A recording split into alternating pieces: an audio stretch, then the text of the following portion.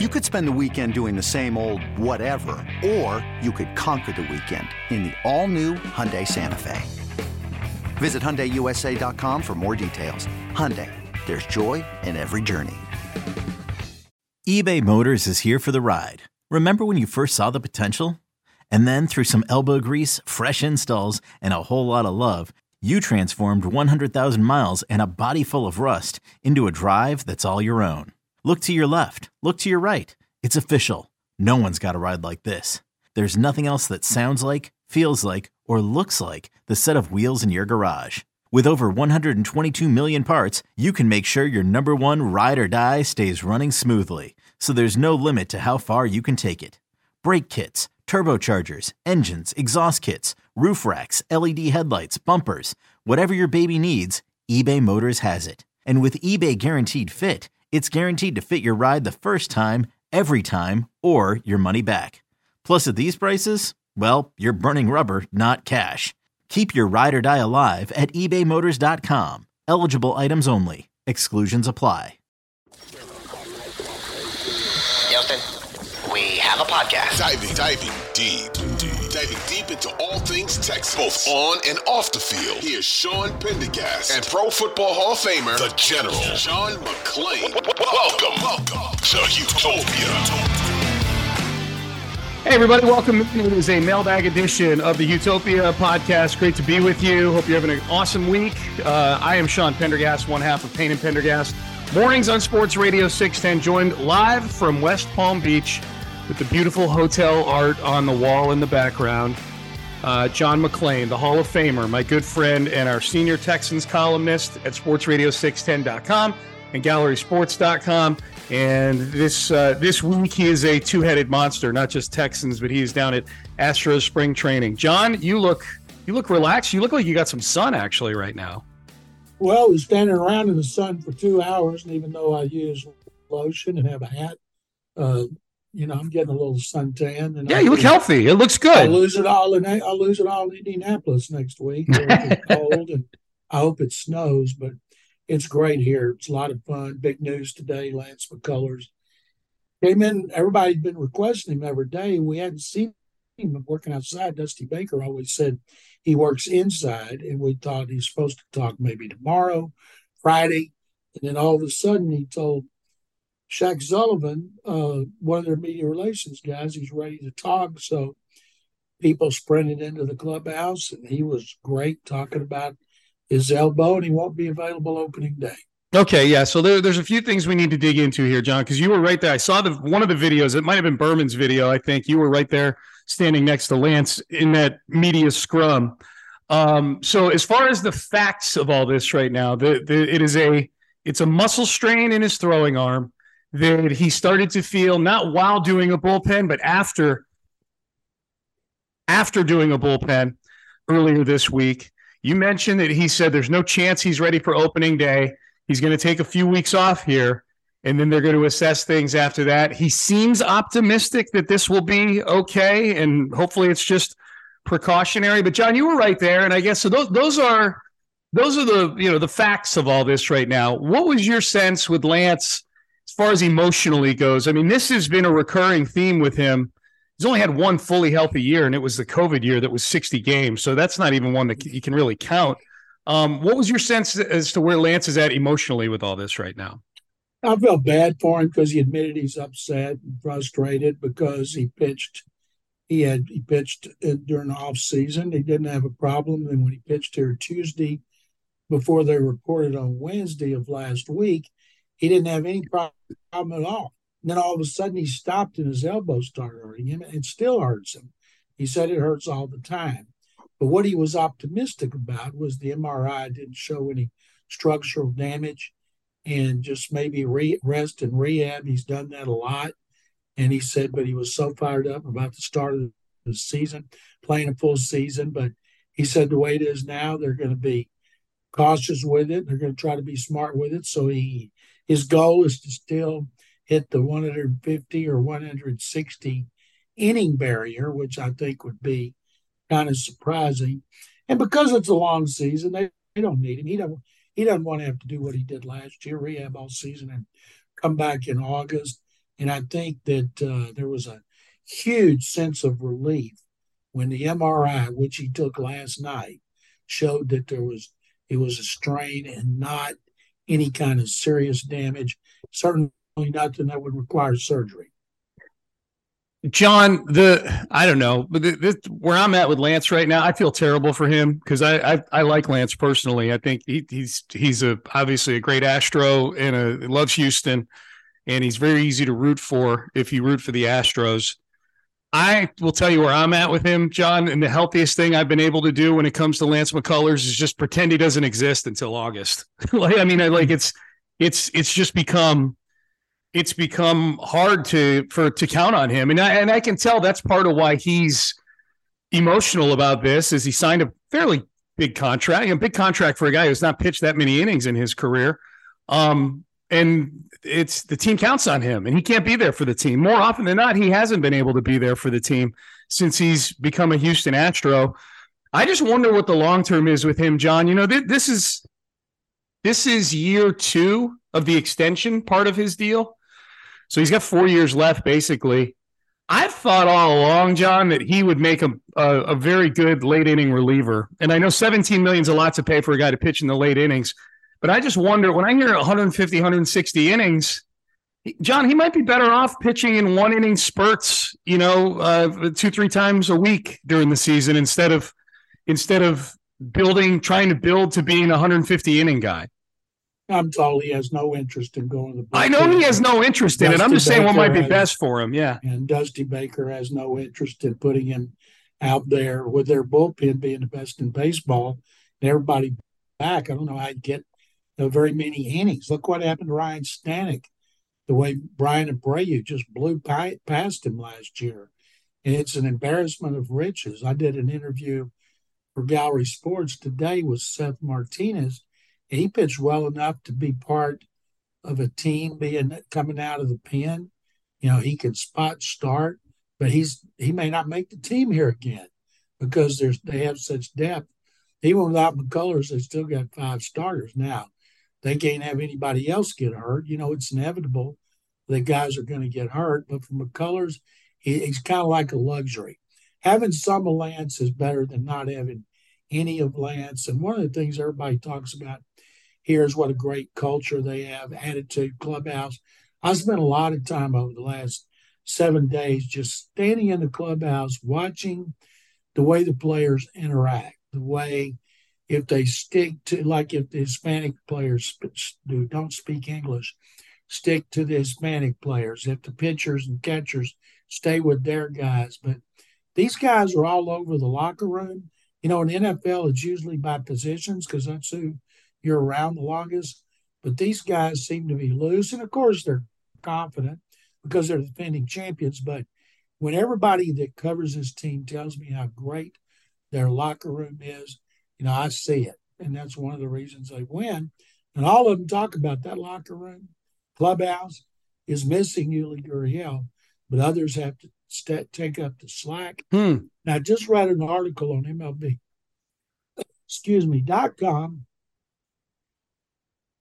predicting that the White Sox are going to really miss Jose Abreu's leadership and everything he's done for that franchise.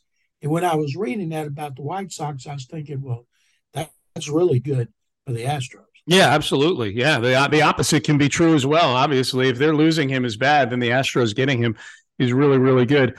John, the other injury that has people talking, I don't know how concerned people are yet, but I'm concerned about anything having to do with Yordan Alvarez, especially an injury that forced him to miss time last year. But what's your sense on this hand injury with Yordan Alvarez right now? He's doing everything, but he's not swinging it back because he can't grip the bat. And it's his left hand. Last year, he went on the injured list for his right hand, but also received treatment on his left hand. And I guess that's what happened when you hit 500-foot home runs. And, of course, everybody wants to see him right now. Without him, we have to watch Jeremy Pena be the big masher in practice because he is hitting home runs, left field, center field, right center, left center, and right field line. He's just pounding the ball. But you want to see Alvarez because we're mesmerized with what he's capable of. And he said that he hopes a couple of days. McCullers hopes a couple of weeks. You always hope for the optimism, but you expect the pessimism. And he didn't act like it was a big deal. But Dusty Baker said, hey, a lot of guys wake up, they got soreness in baseball. And he said, I had 4 operations on my hands. And he said, Yardnon will tell us when he's ready. We got 6 more weeks of this. I just like to have everybody healthy for opening day. He said that on Tuesday, and then we find out Wednesday, everybody will not be healthy on opening day. Yeah, well, for sure, at least one won't. It's Lance McCullers. This episode is brought to you by Progressive Insurance. Whether you love true crime or comedy, celebrity interviews or news, you call the shots on what's in your podcast queue. And guess what? Now you can call them on your auto insurance too with the Name Your Price tool from Progressive. It works just the way it sounds. You tell Progressive how much you want to pay for car insurance, and they'll show you coverage options that fit your budget. Get your quote today at Progressive.com to join the over 28 million drivers who trust Progressive. Progressive Casualty Insurance Company and Affiliates. Price and coverage match limited by state law. All right, so John McClain down at spring training in West Palm Beach. So that's kind of where we are with the Astros news. Games get started up this weekend. Seth Payne and I will be down there along with Adam Spillane. Brought to you by Shoppa's John Deere, Payne and Pendergast, hitting spring training starting on Sunday night, the 26th of February. So this coming Sunday night. John, as far as stuff going on around the NFL, before we get to the mailbag questions, a handful of mailbag questions here. The Titans were $25 million over the salary cap when everybody in Tennessee woke up this morning. Now here we are at lunchtime, and they are now $4 million under the cap because they released Taylor Lewan, Robert Woods, and kicker and former Texan Randy Bullock. What are your thoughts? Lewan, the biggest, most accomplished name out of those 3. He's blown out his knees a couple of times. He's one of those guys I could see him doing TV or radio because he's got a great personality. He's funny. He knows what you want. And also he can play some more. And Randy Bullock, he'll sign somewhere for the minimum. And Robert Woods had one season there that was nothing special about it. And they, that was, everybody's like, what are they going to do about Ryan Tannehill? I think his cap figure is like 37 or 39. You ask anybody in Nashville, they'll tell you they need to sign a quarterback. They're so bad. They're so down on Tannehill right now. They'd even like to have Jimmy G. And so I don't know if they're going to do that, but they got those cap issues. And I think they'll probably use that first-round pick on a left tackle. It's a really good draft for left tackles. Yeah, and that looks to be where a lot of the tackles are going. I've seen the Skoronski kid out of Northwestern and Paris Johnson out of Ohio State, both in mock drafts going to the Titans at 11 overall. John, the other NFL thing before we get to the mailbag, don't know if you saw this story, but because you are part of the Hall of Fame committee, I thought I would bring it up. Derek Carr had his visit to the Jets this week, and evidently part of their sales pitch to Derek Carr was, hey, if you win a championship in New York, that's how you become a first ballot Hall of Famer. So, John, how much work? Like Phil Simms. How much work? Yeah, exactly. Jeff Hostetler. Yeah. There's been one, Joe Namath. Joe Namath, yeah.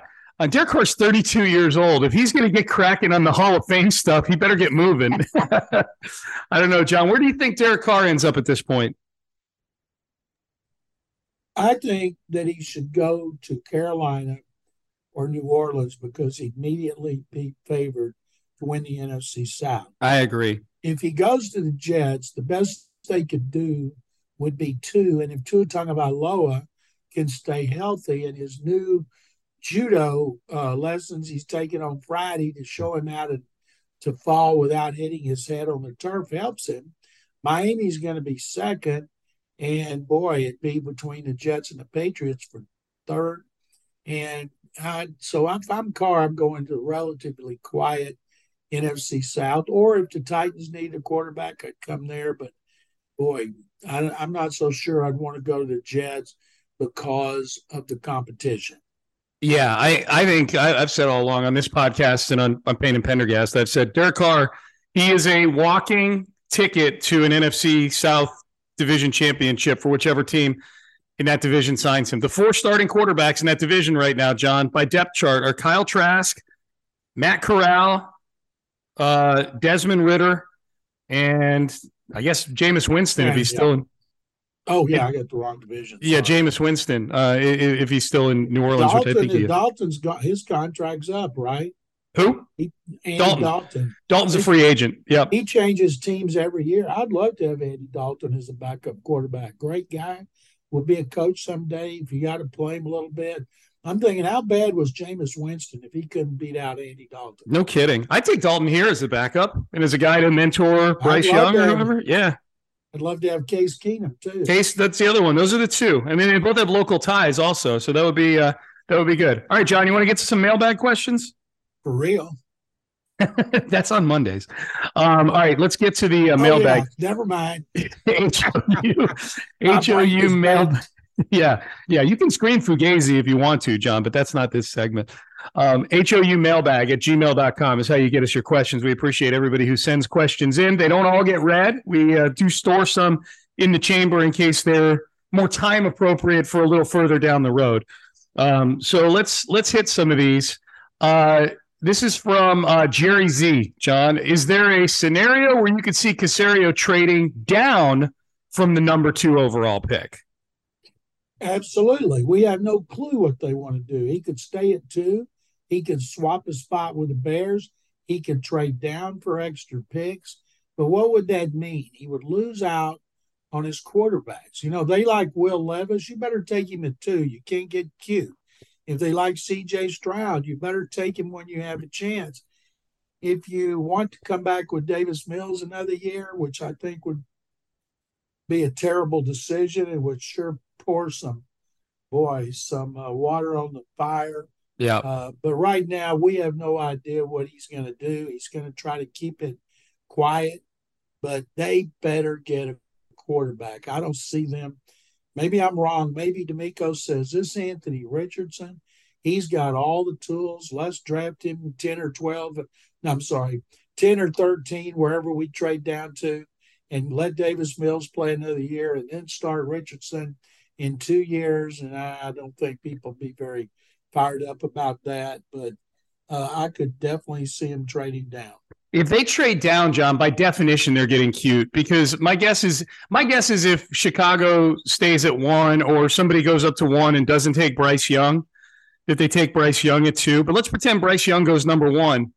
If they trade down at 2, nobody's trading up to get Jalen Carter or Will Anderson, I don't think. You know what I mean? Like, teams trade up at that level of the draft to get quarterbacks. They don't trade up to get defensive tackles. So by definition, you, a quarterback-needy team, are moving out of 2 to allow some other team to move up and get a quarterback. So you're almost by definition getting cute if you trade out of 2. That said, I think it's on the board. If Bryce Young goes 1, I could see that scenario where they trade out of 2 and maybe they don't move down too far. You know, they allow somebody to trade up from 6 or 7. Let's say the Raiders at 7, you know, they move up and get C.J. Stroud.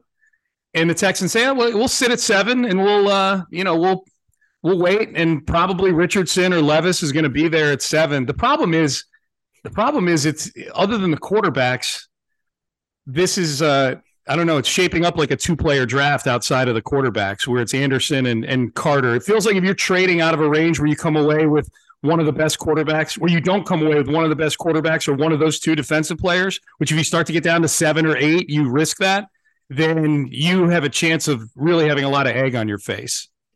Matt Miller from ESPN, who I really respect, he has a story up there now about there are 20 players with first-round grades. Yeah. Based on he thinks they would have gone first round in the last 5 drafts. Yep.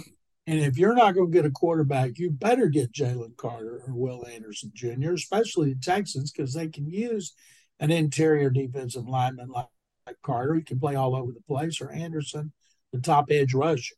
So if you're not going to get a quarterback, get one of those guys. But the bottom line is you're still going to need a quarterback. Yeah. And if you say you were going to take Levis at 7, take him at 2. What does it matter? Yeah. Yeah. No, that's true. If you like a quarterback enough to where you think he's your franchise guy, then don't get silly moving back and hoping he's there. Yeah. I'm with you on that. When you need mealtime inspiration, it's worth shopping Kroger, where you'll find over 30,000 mouth-watering choices that excite your inner foodie. And no matter what tasty choice you make, you'll enjoy our everyday low prices, plus extra ways to save, like digital coupons worth over $600 each week. You can also save up to $1 off per gallon at the pump with fuel points. More savings and more inspiring flavors make shopping Kroger worth it every time. Kroger, fresh for everyone. Fuel restrictions apply. Joe Q emails the show, John, and he says, how did Mahomes end up going 10th overall in that draft in 2017?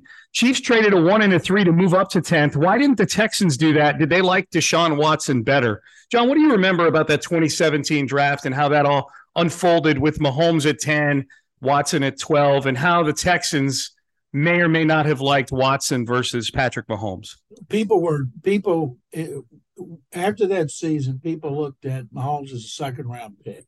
And then when they started seeing him throw and getting to know him in the interviews and the dinner and lunch at private workouts and bringing him in and listening to him talk about football and his family and his enthusiasm and his brains and all that, then they started thinking highly of him. But nobody thought highly of him like Andy Reid, who was willing to do that. And Bill O'Brien liked both of those guys. He loved Mahomes' arm because he could throw it out of the stadium. But Rick Smith loved Deshaun Watson. And Deshaun, of course, was a great pick, but he had that one little issue. And it were two great trades by Andy Reid and Rick Smith to move up to get those guys.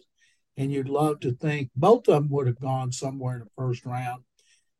John Harris said he's got a mock draft that shows before that draft, he had Mahomes going number 1 overall. And I told John, I said, well, you were a genius because I didn't see anybody else said that. Just like Kyler Murray, if they hadn't hired Cliff Kingsbury, he never would have gone first overall. Right. I don't know if these guys, if Bryce Young turns out to be 5'11" and 205, then people are going to fall in love with him because you can always put a little weight on people of muscle.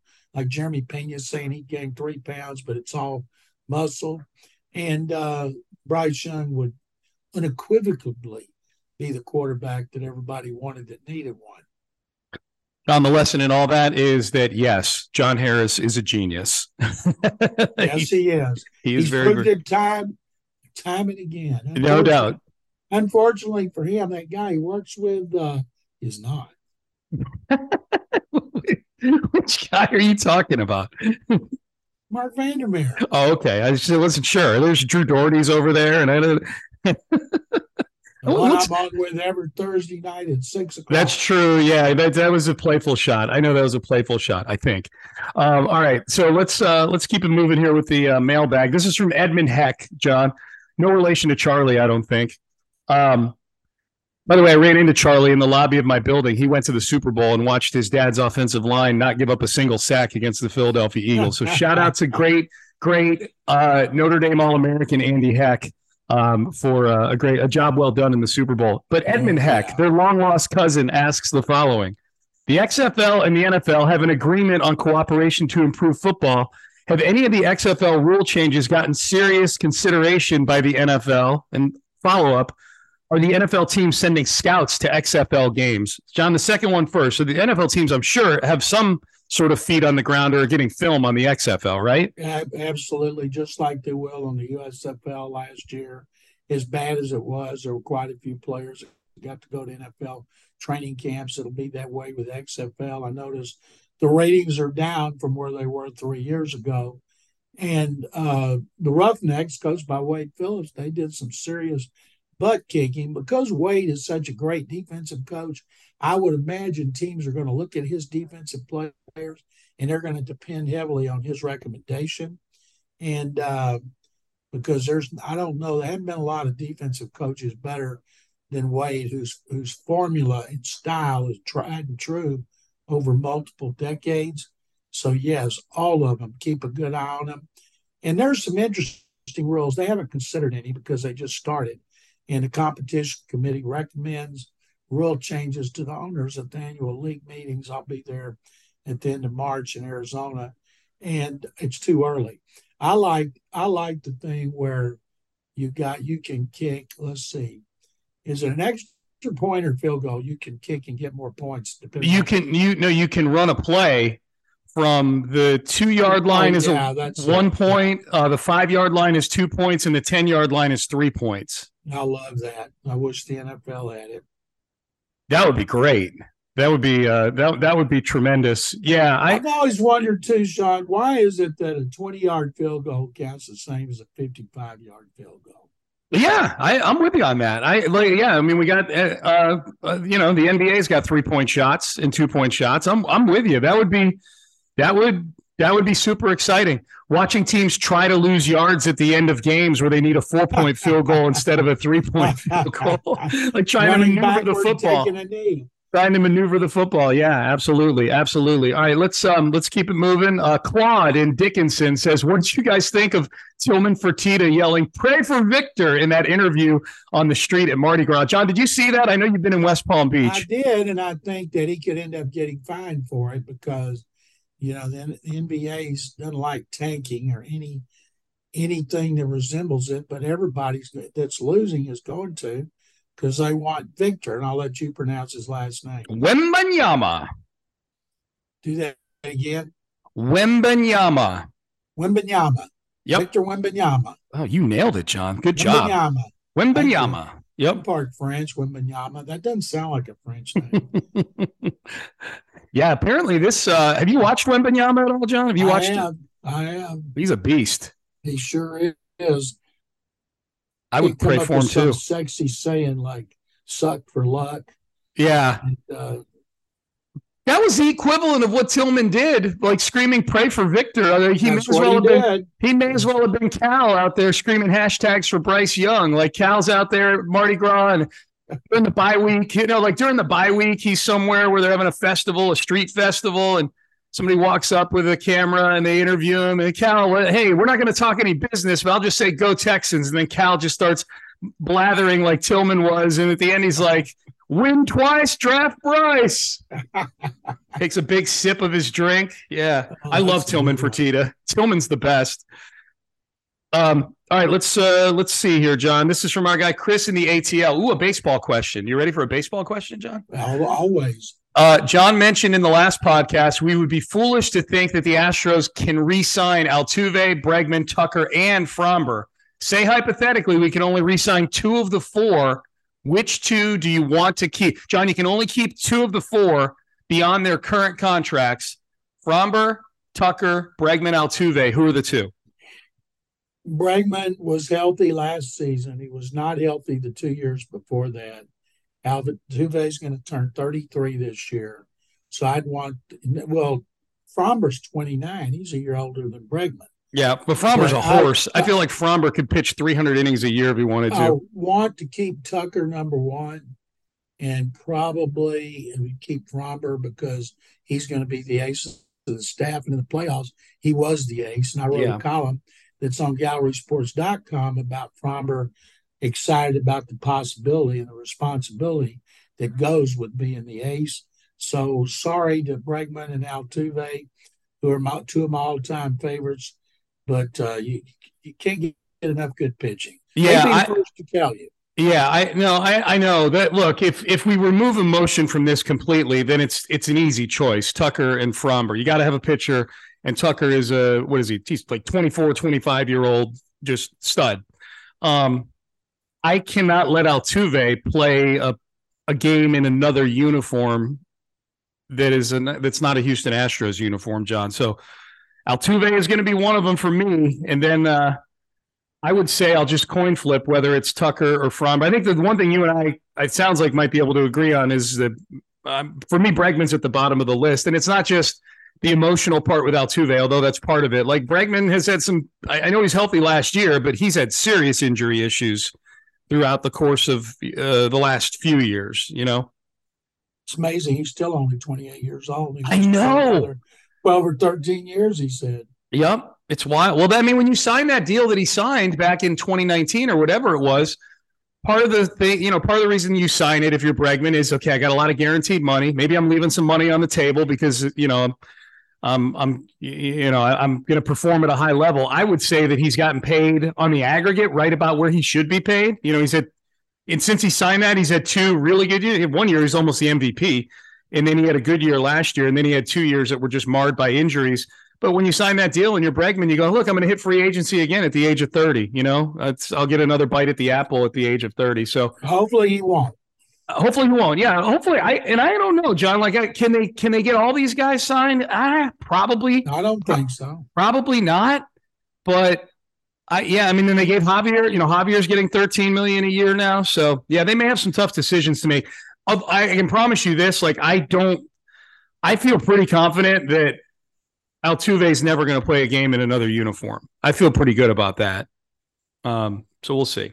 Alfredo from Spring, last one, John. With free agency coming up, what are the top needs the Texans need to fill? I think the biggest needs are center, guard, wide receiver, D-line. Who do you see the Texans signing? Any players that pop up in mind in those positions? I guess, John, let's start with the general, just position as opposed to specific names here. Where the Texans have, anywhere from, depending on how you calculate it, 30, 40 million in cap space. They could end up with more. They've got to sign a draft class, obviously, all those things. They may extend a couple guys, who knows? But where they've got money, unlike previous years. Where would you like to see them roster-wise, like position-wise, spend that money? First of all, Nick Caserio should be fired if he doesn't get the most important free agent re-signed.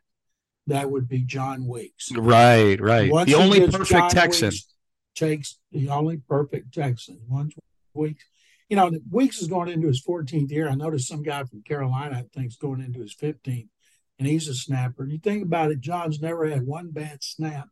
He was on the team before JJ got there. He was on the team when D'Amico was still playing. So I'm sure they'll re-sign him. Anyway, they're not going to get a starting quarterback in free agency. No. They need another running back desperately. They might need 2 more. And free agency, I would take one in free agency, and then I'd use one of those middle round picks they have for another one. If there's a tight end and a center, they've got to get another center. I want a veteran who has experience to come in and make calls and run an offensive line. In defense, I think a safety would be the best position, because the good linemen generally are not going to be available. Arden Key and Yannick Ngakoue and guys like that. I wouldn't pay them a lot of money, but I would say center, tight end, and maybe backup running back in free agency would be 3. The running back won't cost a lot. Tight end won't cost a lot. Center, you may have to overpay, but the offensive line is a good area to overpay for. It's predictable. It's a high floor generally on offensive linemen. If an offensive lineman has made it to free agency in the NFL, then chances are they performed at a level where you can feel pretty good that they'll be average. And Seth says this all the time. You just need your 5 offensive linemen to be average. If you have 5 average offensive linemen, as long as they're well coached and you've got a good offensive coordinator, you're probably going to have a pretty good offense, because it means you don't have any Achilles heels on there, so to speak. They need a guy like Mitch Morse. He started for 4 years for the Chiefs. They didn't want to spend a lot of money on the center, so the Bills did. And he's anchored the Bills' offensive line for the last 3 years. I think it'd be huge. I think it'd be huge for a young quarterback. I think it'd be huge for Kenyon Green to get a veteran center playing next to him, especially one that's played in this Shanahan system. All right, John, what do you got going on your various platforms these next few days? I'm going to have a column for sportsradio610.com on Friday about looking ahead to the Combine. Nick Caserio talks on Tuesday, and D'Amico Ryans on Wednesday. I've got columns on gallerysports.com. We have 7 videos. We have a column on Framber Valdez talking about how much it means to him for having a chance to move up and be the ace. I wrote a story about McCullers, not going to be available for opening day. And my next column is going to be Jeremy Pena. Does he pick up where he left off in the playoffs and the World Series? And if he doesn't, he can go fight crime with a big cape on his back because of how muscular he is now, right? As a part-time job. While he's only making the major league minimum, he can work part-time as a superhero. Jeremy Pena. Or muscular, a bodyguard. Yes. The vascular Jeremy Pena. That's what we're going to call him this season. John, I appreciate it as always. That was fun. Sean, as it is next week, I'll be in Indy. You'll be here in West Palm, and we'll be talking again multiple times. Nobody's got more feet on the ground covering this Houston stuff than the Houtopia podcast, baby. That's what I tell you. John is in West Palm Beach. He'll be in Indy for the Combine next week. Monday's episode will be, I would imagine, some Combine heavy stuff going on. We know that Nick Caserio meets with the media on Tuesday at the Combine, Tuesday morning at 10:45 Houston time. D'Amico Ryans meets with the media at noon on Wednesday, which just reminded me, John, we'll probably need to pick a different time to record, I would imagine, next week, with D'Amico meeting with the media at noon on Wednesday in Indy. So we'll get that all figured out, but just know that, man, there is a lot of stuff coming up here for the Houston sports fan. And as John mentioned, Seth Payne and I will be in West Palm Beach next week with Adam Spillane, our Astros reporter for Sports Radio 610. So big thanks to Figgy Fig for getting the podcast out to each and every one of you. If you didn't hear your question read today, or you want to get a question to us to be read in future episodes, HOUmailbag@gmail.com. That's HOUmailbag@gmail.com. For the Hall of Famer John McClain, I am Sean Pendergast. We are out of time. We will see all of you next week for another edition of the Houtopia podcast. Have a great day, everybody.